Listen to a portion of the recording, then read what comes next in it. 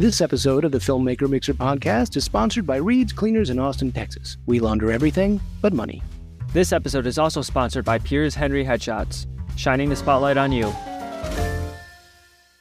Welcome to the Filmmaker Mixer podcast. My name is Andrew, and I'm joined alongside my co-host Jeff, as always. Today, we have on a very exciting guest. That is Starr Long. Starr talks about moving from a game tester to a game designer and game developer, and his brand new venture, which he just launched at South by Southwest.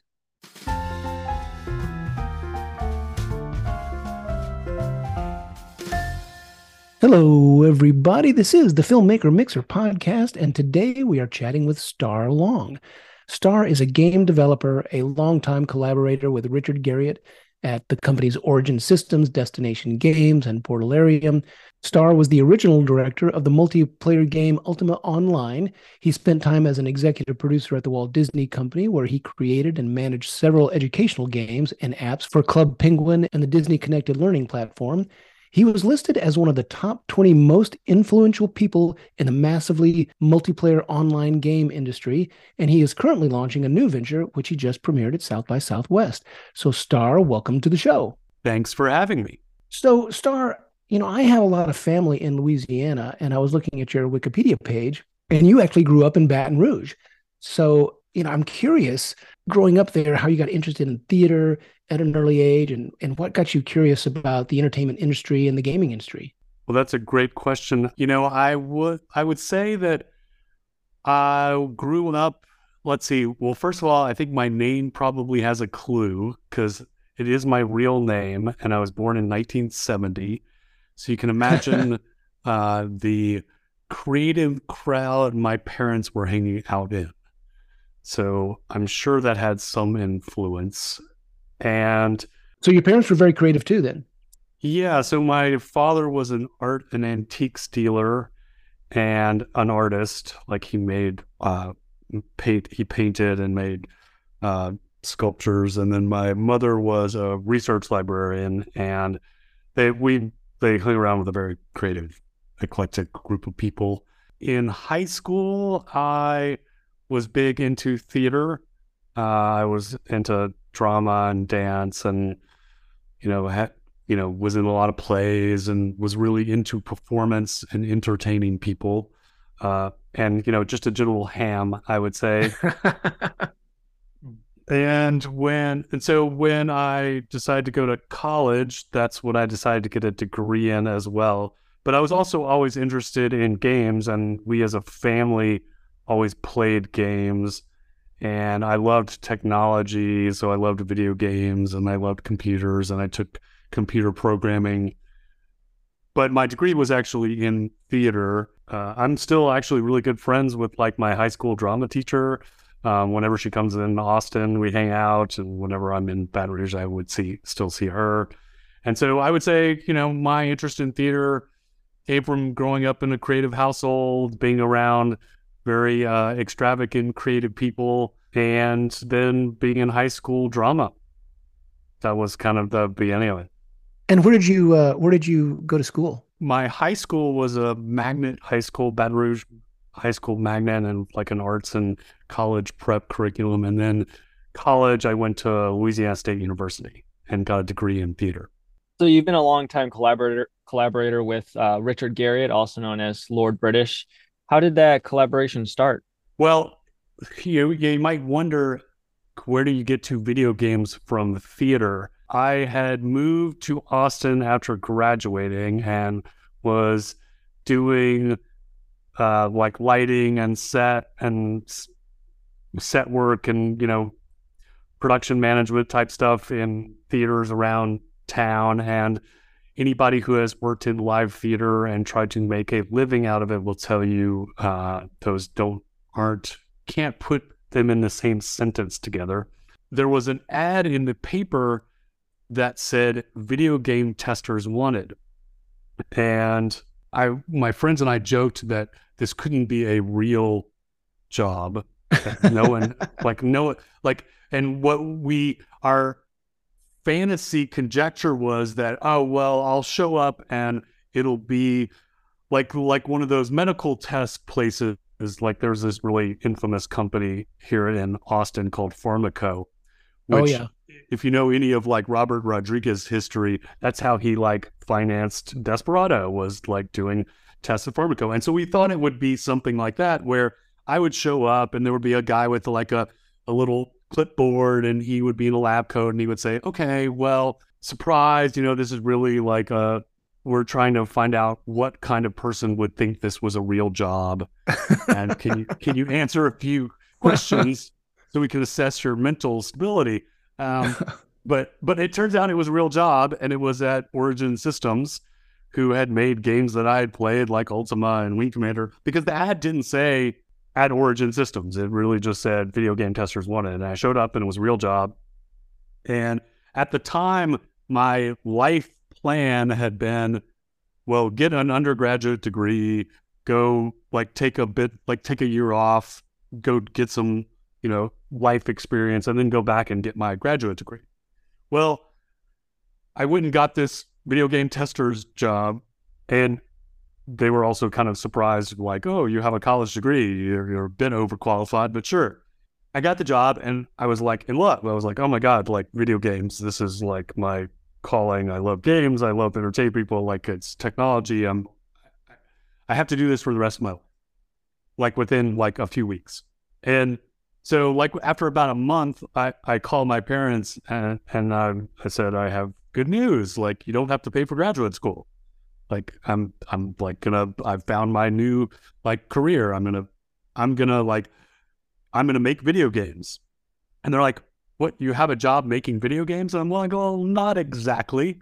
Like, I'm testing them, but I'm gonna get there. And so then from there, so I was in the testing department for a few years, and I became infamous for not just writing up the bugs, but also making very elaborate, detailed suggestions about how the game can be improved, how we can make it better, asking tons of questions of the game designers of like, well, how did you do this? How is the game made? And then also making lots of suggestions about how they can improve their project management, because like this is, 1992 or early 90s, and game development at that time was still like a lot of like, let's just work as hard as we can until it's done. And there were like literally bunk beds at the office. So people would just work, fall asleep, and get up and keep working. So I was like, there are project management books we could be using and studying to like do this, and like scheduling. And so they were like, sort of like, well, put your money where your mouth is. And at the same time, Richard Garriott had these really like crazy, like locally famous haunted houses that he would put on at his house. I remember those. Yeah.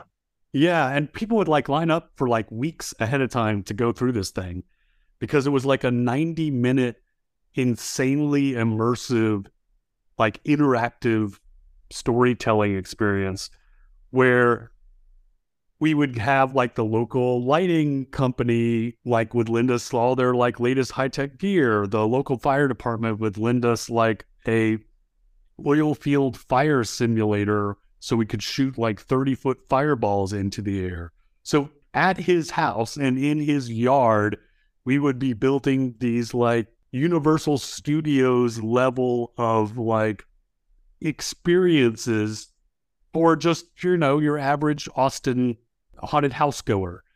And so I started doing those with the team, and Richard was like, oh, well, you're constantly annoying us with like suggestions of how we can make it better. I can see that you're also like creative because of the work you're doing with us and the haunted house stuff. So come give development a try.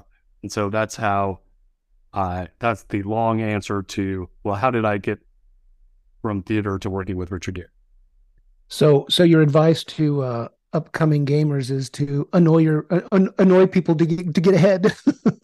Yeah, well, it's also the version of, start doing the job you want. Sure, right? sure. So that was the thing I started doing, is like, if I want to become a game maker, I have to start learning that and start getting all of that information and start making suggestions, whether they're right or wrong, about how to make the games better.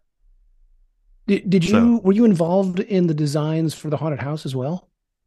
I was on the lighting and special effects teams. So I wasn't designing the experience, but I was helping, like they would say, well, this is where, so me and this guy, Steve Hemphill, we would do the lighting and special effects. So the fog and the lights and the strobes and help with the teams that would assemble things like we had a giant Tesla coil that would shoot Oh, like six wow. foot sparks.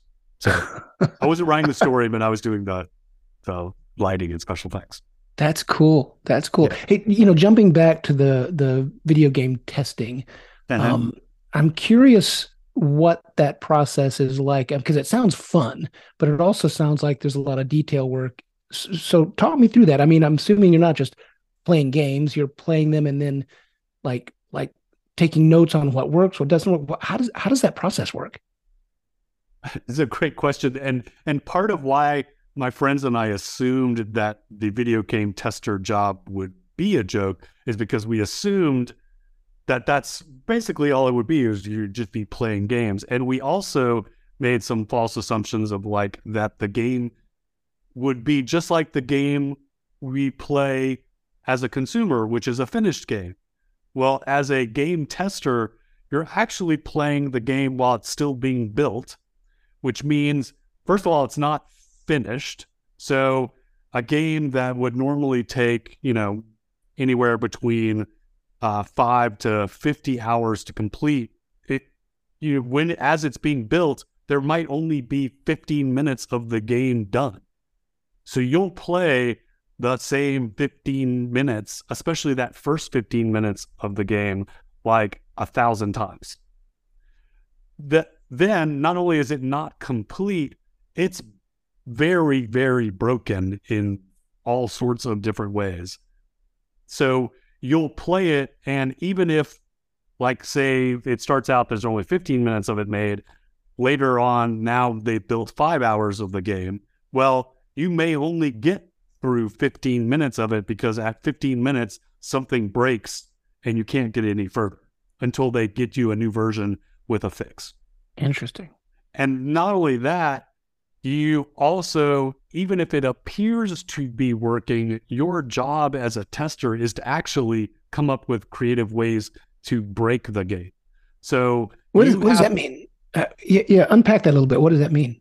So what you will do, your instinct as a game player, a lot of times is what we will often refer to as playing the game as intended. So you'll go along the paths that the game will tell you to go along, and you'll do things in the sequence that the game is telling you and giving you clues to do. And you will use items in the game as they were intended. So if, I've given a shovel, I'm going to use that shovel to dig things out of the ground. But what you want to do as a game tester is, well, while some game players will do that, use the game as intended, there's a segment of the audience who will do exactly the opposite of that. They will use try to do all sorts of wacky things with the game, do things out of order, do quote unquote speed runs, and speed runs will often consist of specifically doing things out of order so that you can complete the game faster. And so our job as testers was to kind of anticipate all of that play so that we could break the game, so we could fix those things ahead of time, so that if a user did do those unintended things, like say, use a shovel as a weapon, or like pick up this item that, like, hey, there's a magical crown hidden in the hollow of a tree that you get a clue for after 25 hours of gameplay. But guess what? If you know it's there, you can just pluck it out in the first 5 minutes. Well, what happens if you do that and then wear the crown around? Like for the first 20 hours of the game where you're not supposed to have that crown yet. Like what happened? Like are the characters broken now because you're not supposed to have that yet? Like that kind of thing. So you are our second guest on the show that has a Guinness World Record status. Ultima Online was one of the longest, if not longest running MMO game in history and holds I think, 8 Guinness World Records. I'm curious to know, in your opinion, why do you think it was so successful and what kinds of records does it exactly hold? Great question. And to be clear, the game that I made, Ultima Online, is the Guinness World Record holder, not myself personally, although I would love to be a Guinness World Record holder, but I don't want the haters to come out and go, he claimed to be a so Ultima Online does hold several world records, and mainly because of it being the first in so many categories. And so we have to like rewind to like state of the art and technology back when we released which is way back in the olden days of 1997. And up until that point, the most successful, most number of people who had been in an online game at any time had been like 30,000 people. And, we hear that number now and we're like, oh, well, that's nothing. Like, that's such a small number when like millions of people are playing like Fortnite like every day. But again, from a scope standpoint, the biggest game up until then had ever been was like Air Warrior and had like 30,000 people. The other thing you have to remember is like there were so many fundamental new things happening at this time. So we started development in 95, which is when the World Wide Web launched. So there were no such thing as web pages when we started development. The idea that people had usernames and passwords to things was not a commonplace thing for most people. The idea that you had a virtual home, like that was in a online space, was a new thing. Having a game where you paid a subscription and could access it for an unlimited amount of time was a new thing. So up until we launched, online gaming was paid for by the minute or the hour. And we were like the first online game to say, well, why not like to have a monthly subscription and your time was unlimited. So the things that it held world record for I think it was the first online experience to hit more than 100,000 concurrent users. I think it was the first online game to have player-owned property in the world space, like it wasn't instanced out, meaning that like what does that mean? So when I'm running through the map, I see players' houses. They're not off in some private area that you go to. They're actually in the world. So like if I run outside of the capital, Britain, I will start to see player-owned buildings, player-owned properties, player-owned businesses, things like that. And that was, I think that was another one of the world records. I think there was a world record related to a castle sold on eBay for $2,500. So it was the first and this was, in 97. So it was like the most valuable virtual good sold on a marketplace ever up until that date. So it was basically all these firsts that had never happened prior to the creation, and it's still running. So it's the longest running commercial online game that we know of right now. So 25 plus years later. We take online gaming for granted the way it works now, as you said. And when you started this game, a lot of these ideas didn't exist. So how did you transition both technologically and maybe more so creatively from traditional gaming as it was at that time to the online gaming experience? How did your team come up with these new ideas in this new space? It's a great question. It was actually a convergence of a lot of things that were happening at the time that was the genesis of Ultima Online. Two big things were happening.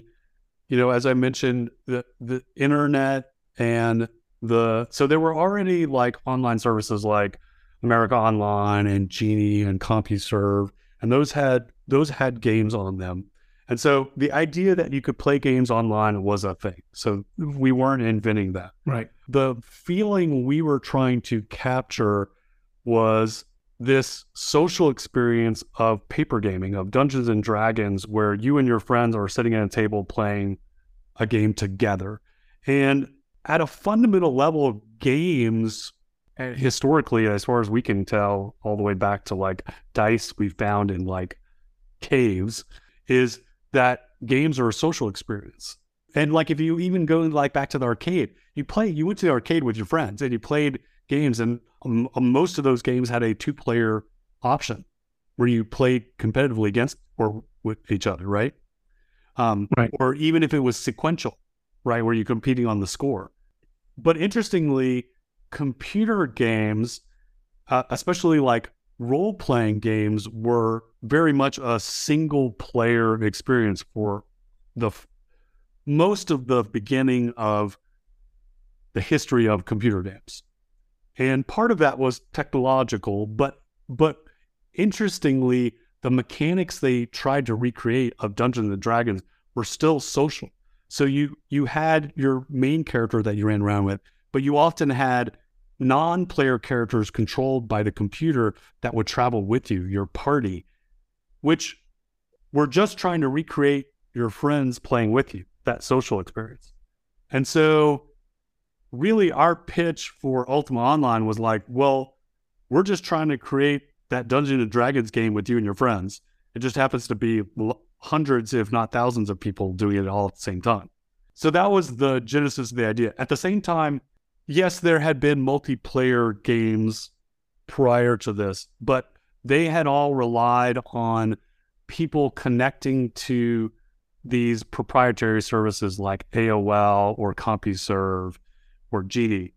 It wasn't until Doom came along and it had multiplayer that you could play over the internet that people were like, oh, we can play these games over the internet with people all over the place. And that was for us a big like, oh, right. Like we can do this not just confined to one of these services, but we can leverage the internet.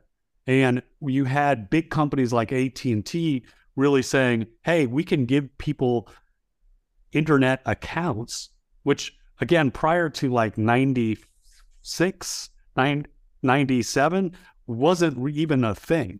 Like the only way anyone really accessed the internet was through one of these services. So that was a broad summary of some of the genesises. And then what was interesting though is when we wanted to make this, all of us at the company were really single player game developers.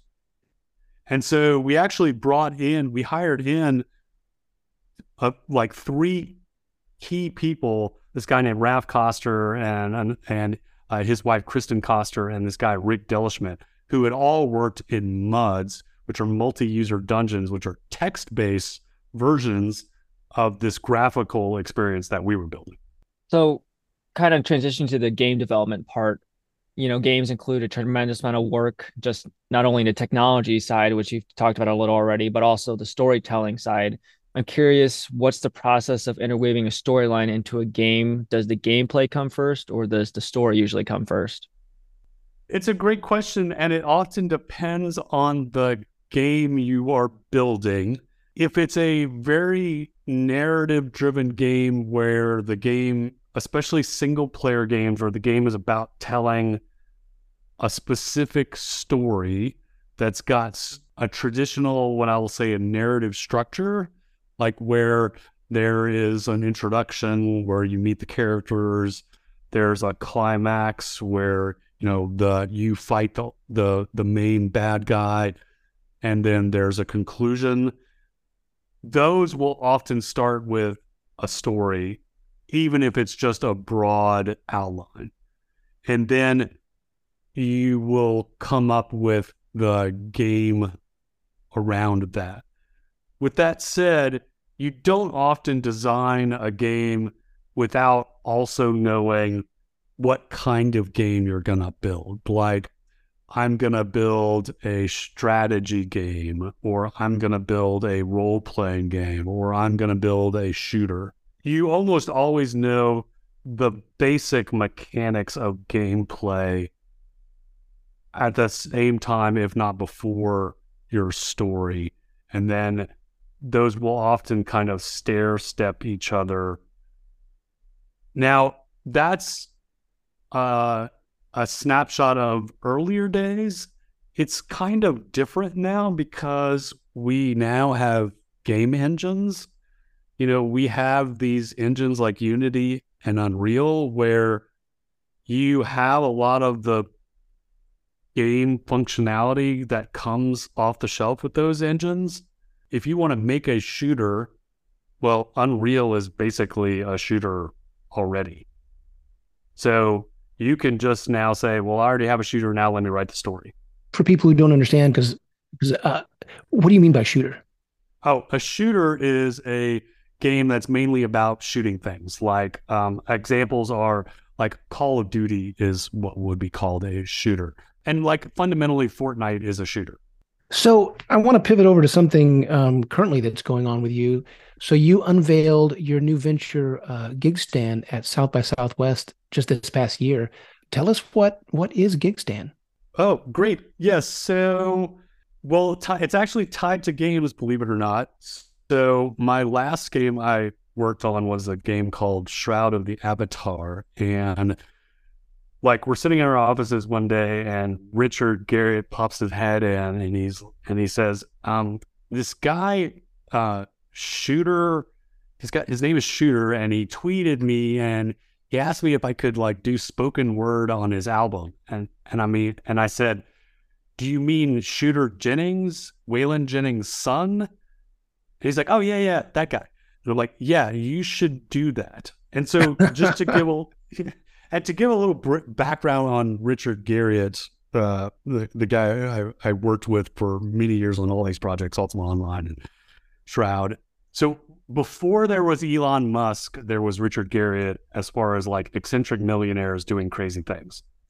And what I mean by that is like Richard doing his haunted house, Richard deciding that his birthday party theme was going to be the Titanic. So everyone was going to eat on a floating barge out on the lake that while we were eating dinner would get struck and sink with all of us still on it. I heard those stories. The yeah. ship actually sank, right? Yeah, that's right. And then and Richard's history is his father was an astronaut. And Richard grew up like on the base in Houston where like all his neighbors either worked at NASA or were astronauts. And Richard just assumed, well, I'm going to be an astronaut when I grow up. But Richard grew up with not 20/20 vision. And so the doctor was like, well, no, you don't get to be an astronaut. And Richard was like, well, I'm not going to take no for an answer. So Richard then became, a famous video game designer, like selling his first game in high school, made more money than his dad, who was an astronaut. And then fast forward to 30 years and became one of the first paid astronauts to go up to the space station. And this all becomes important, believe me.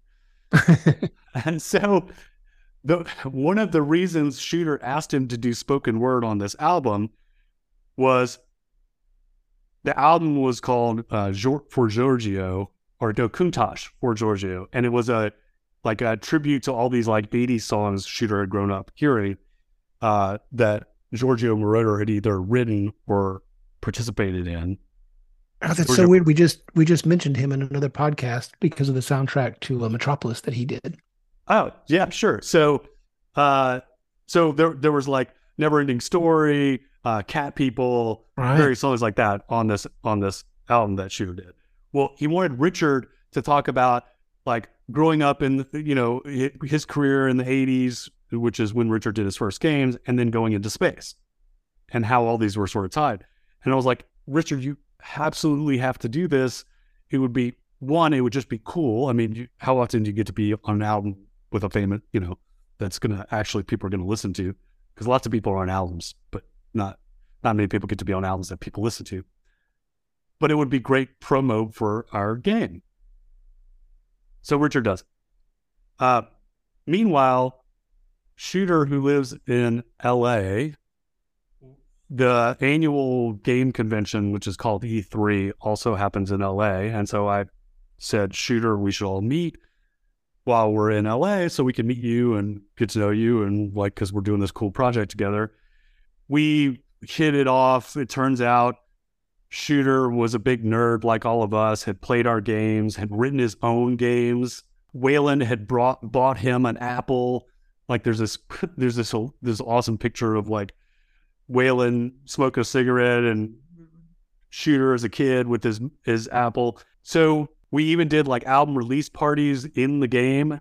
So like a virtual, like, and now again, like now that like, Diplo and other Travis Scott have done like concerts in Fortnite, like, but this was like, 8 years ago that we did these album release parties for Shooter. So then back to 2019, and Shooter and I became like really good friends, and like whenever I'd be in LA, I would see Shooter. Whenever Shooter was here in Austin, I would go to shows and we would hang out. And one of those times, Shooter said, "Hey, I wish there was like this Uber for live music." I was like, "Oh, well, tell me more." And then he told me more about how it works, which I'll tell you in a second. And he was like, "Oh, but I just wish I just need to find somebody to like build it who like knows technology." And my response was like, "You know that I literally build technology for a living, right? like I'm like one of your best friends. Like, did you forget that?" He's like, "Oh, right.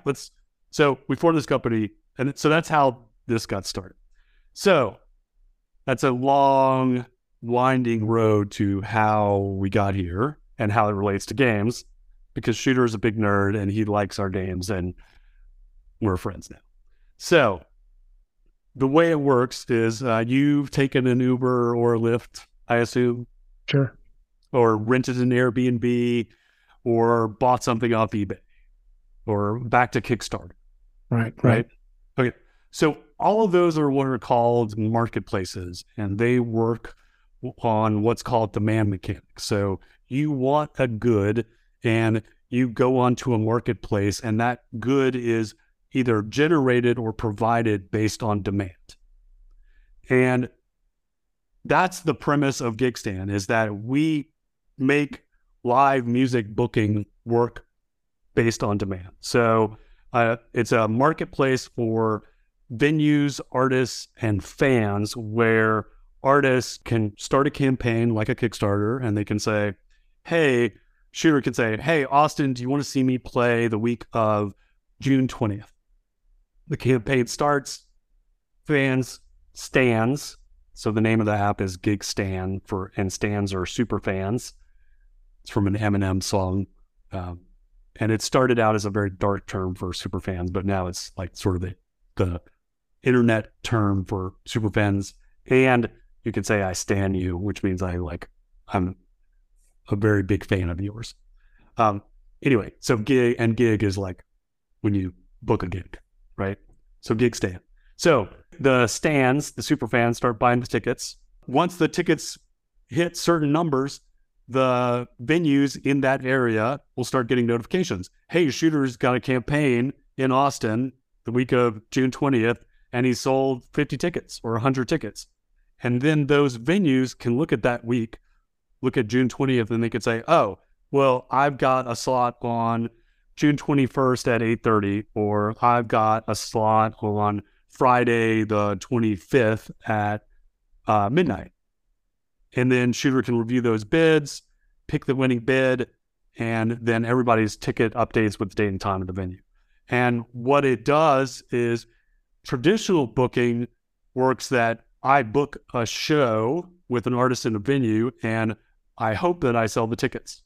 And there's a lot of risk involved. And in traditional booking, there's some mechanics to help offset that. There's like what are called guarantees. Basically, as the promoter or the venue, you tell the artist, well, no matter how many tickets we sell, I'm going to pay you a minimum amount. Well, The unintended or intended side effect of that is newer artists or artists without representation have a really hard time booking shows. Or even medium-sized artists have a hard time booking shows because the whole system is very risk averse. But our system basically says, well, there's no risk because you don't book the show until the tickets are sold. And you can book the show to the right size room because you know exactly how many tickets are already sold and or are going to sell based on the sales trends. So that's basically how the whole thing works. So Gigstand is like a three-sided marketplace. You have artists, fans, and venues. How would one side interact with another on the platform, whether it be artists to venues, fans to venues, and so forth? And is there an order? I guess it's artist driven first. In this first current version, yes. But so I answer Andrew's question, then I answer your question, Jeff. So Sure. the way it works is we kind of modeled it after Uber and Lyft. There's two apps. There's the fan app. This is the app that you as a consumer, like when Uber, you would use. And then there's the pro app for the venues and the artists. So from an order of operations, the way it works is we get artists and venues to sign up and build a profile. And an artist and a profile has like their picture, a description of who they are, their name, and links to all of their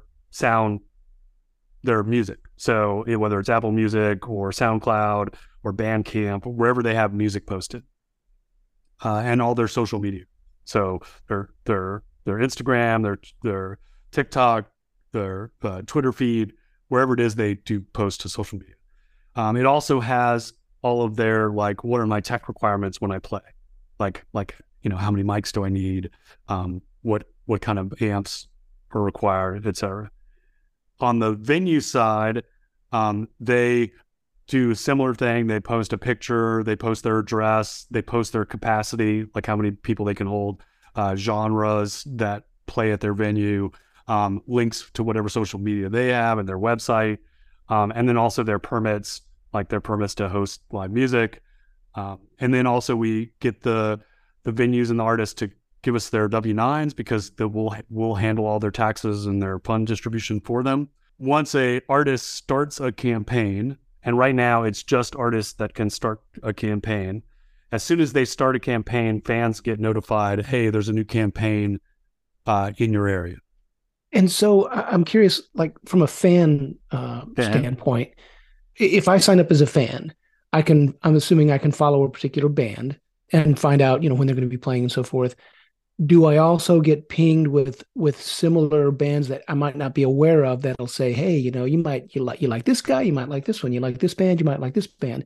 Does it work like that as well, or? Yes, eventually. So we've had a bunch of test shows, and we just had our first show with paid tickets at South by Southwest, which went great. There was this artist, Hellbound Glory, who hadn't played Austin in like 15 years.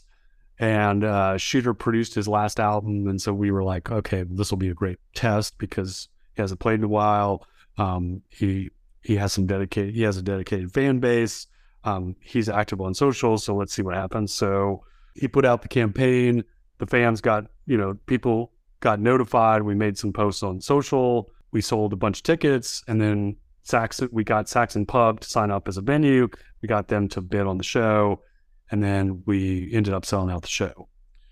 Now, all the things you describe of being able to follow and get discovery and things like that, those will all happen once we have like a critical mass of artists and venues. Right now, we're in the process of getting artists and venues to sign up to fill that marketplace with shows. But for right now, we've only had like one show, and then we've got a bunch more in the works that are going to happen like over like August, September time. So yes, the short answer is yes, all those discovery things will happen, but right now there's not enough artists or venues to make that meaningful in the near term. So I have a little bit of a two-parter. One, where can listeners learn more about Gigstand, whether it be just downloading the app and if so, if they're interested to kind of see where it's going to go, what could you tell us, what the kind of outlook will be like in maybe a year or two? Great question. So our website is gigstan.com, gigstan.com. And that gives you a little intro about how the app works. And then that's got links to download the app as well. And it's got links for the fans. And there's also sections of the website for artists and venues where you can download the Pro app. And we talk about how that works as well. So that's how you can learn more. If you want to sign up as an artist or a venue, there's also a contact on there too. So you can certainly download the app and start building a profile. But if you have specific questions for us on that part of it, feel free to hit that contact button on the website and we will set up a time to walk you through the process. And then where we hope to be in the next few months and by South by next year is we hope to have, tons of artists and venues in the marketplace and having campaigns running not just in Austin, but in Texas as a whole, and also a few other places like California, Washington, Tennessee, Louisiana. So we're also working on expanding to those marketplaces as well. There's a bunch of things that we want to be able to support. Examples include you're booking a tour and you've got a few dates booked, but you want to fill in the gaps. So we need to be in more marketplaces than just like Austin. So we're going to aggressively pursue being in places so that we can help people tour around. So both artists coming to Texas and they want to do like a mini tour around, not just hit Austin, but also make it worth coming all this way if they're not from here.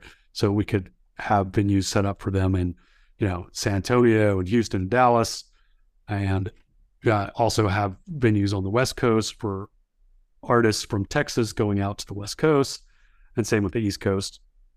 And things that we are working on right now the campaigns are based on a single artist, but we've got a feature that we're working on right now where two artists that are running campaigns that are near each other could merge their campaigns together, so you could have a headliner and an opener. Oh, that's cool. Things like that. Yeah. So if you see two campaigns running, that we will let you merge those together, and or you could invite another artist that's in the app to just run the campaign with you from the start. That's really cool. That's really cool. Yeah. And even longer term, we want to do things like having smart routing and smart merging. So like if you say, hey, I want to do a tour that starts in Austin and ends in LA, just automatically generate a bunch of campaigns between here and there, and also automatically suggest those merges along the way. So if you spin up a bunch of campaigns in that route, if it sees, hey, you have a campaign the week of June 20th in San Antonio, there's another band, same genre as you, that's also running a campaign. You both sold 50 tickets. You should merge. And so make those suggestions. So again, where can listeners find out about GigStan? What's the website again? GigStan, GIGSTAN.com. Awesome. Well, Starr, it's been a pleasure having you on the show. GigStan sounds like an amazing new app, and based on your history, I'm sure it's going to be a huge success. So congratulations on that. And for all of you listening, definitely keep an eye on the GigStan website. They are adding shows constantly, and in the next few weeks, they will have upcoming shows from Justin Wells, Brian Schwood, and Justin Robert Young. Starr, it's been an absolute pleasure chatting with you, and the best of luck on this new venture. Well, thank you so much for having me. Thank you for listening to the Filmmaker Mixer podcast, a podcast created and hosted by filmmakers Jeff Stolen and Andrew Lamping, and produced by Jeff Weber. Our theme music is by the man, the myth, the legend, Stephen D. Bennett. Make sure to follow or subscribe on whatever platform you're listening to us on, and stay tuned for future episodes.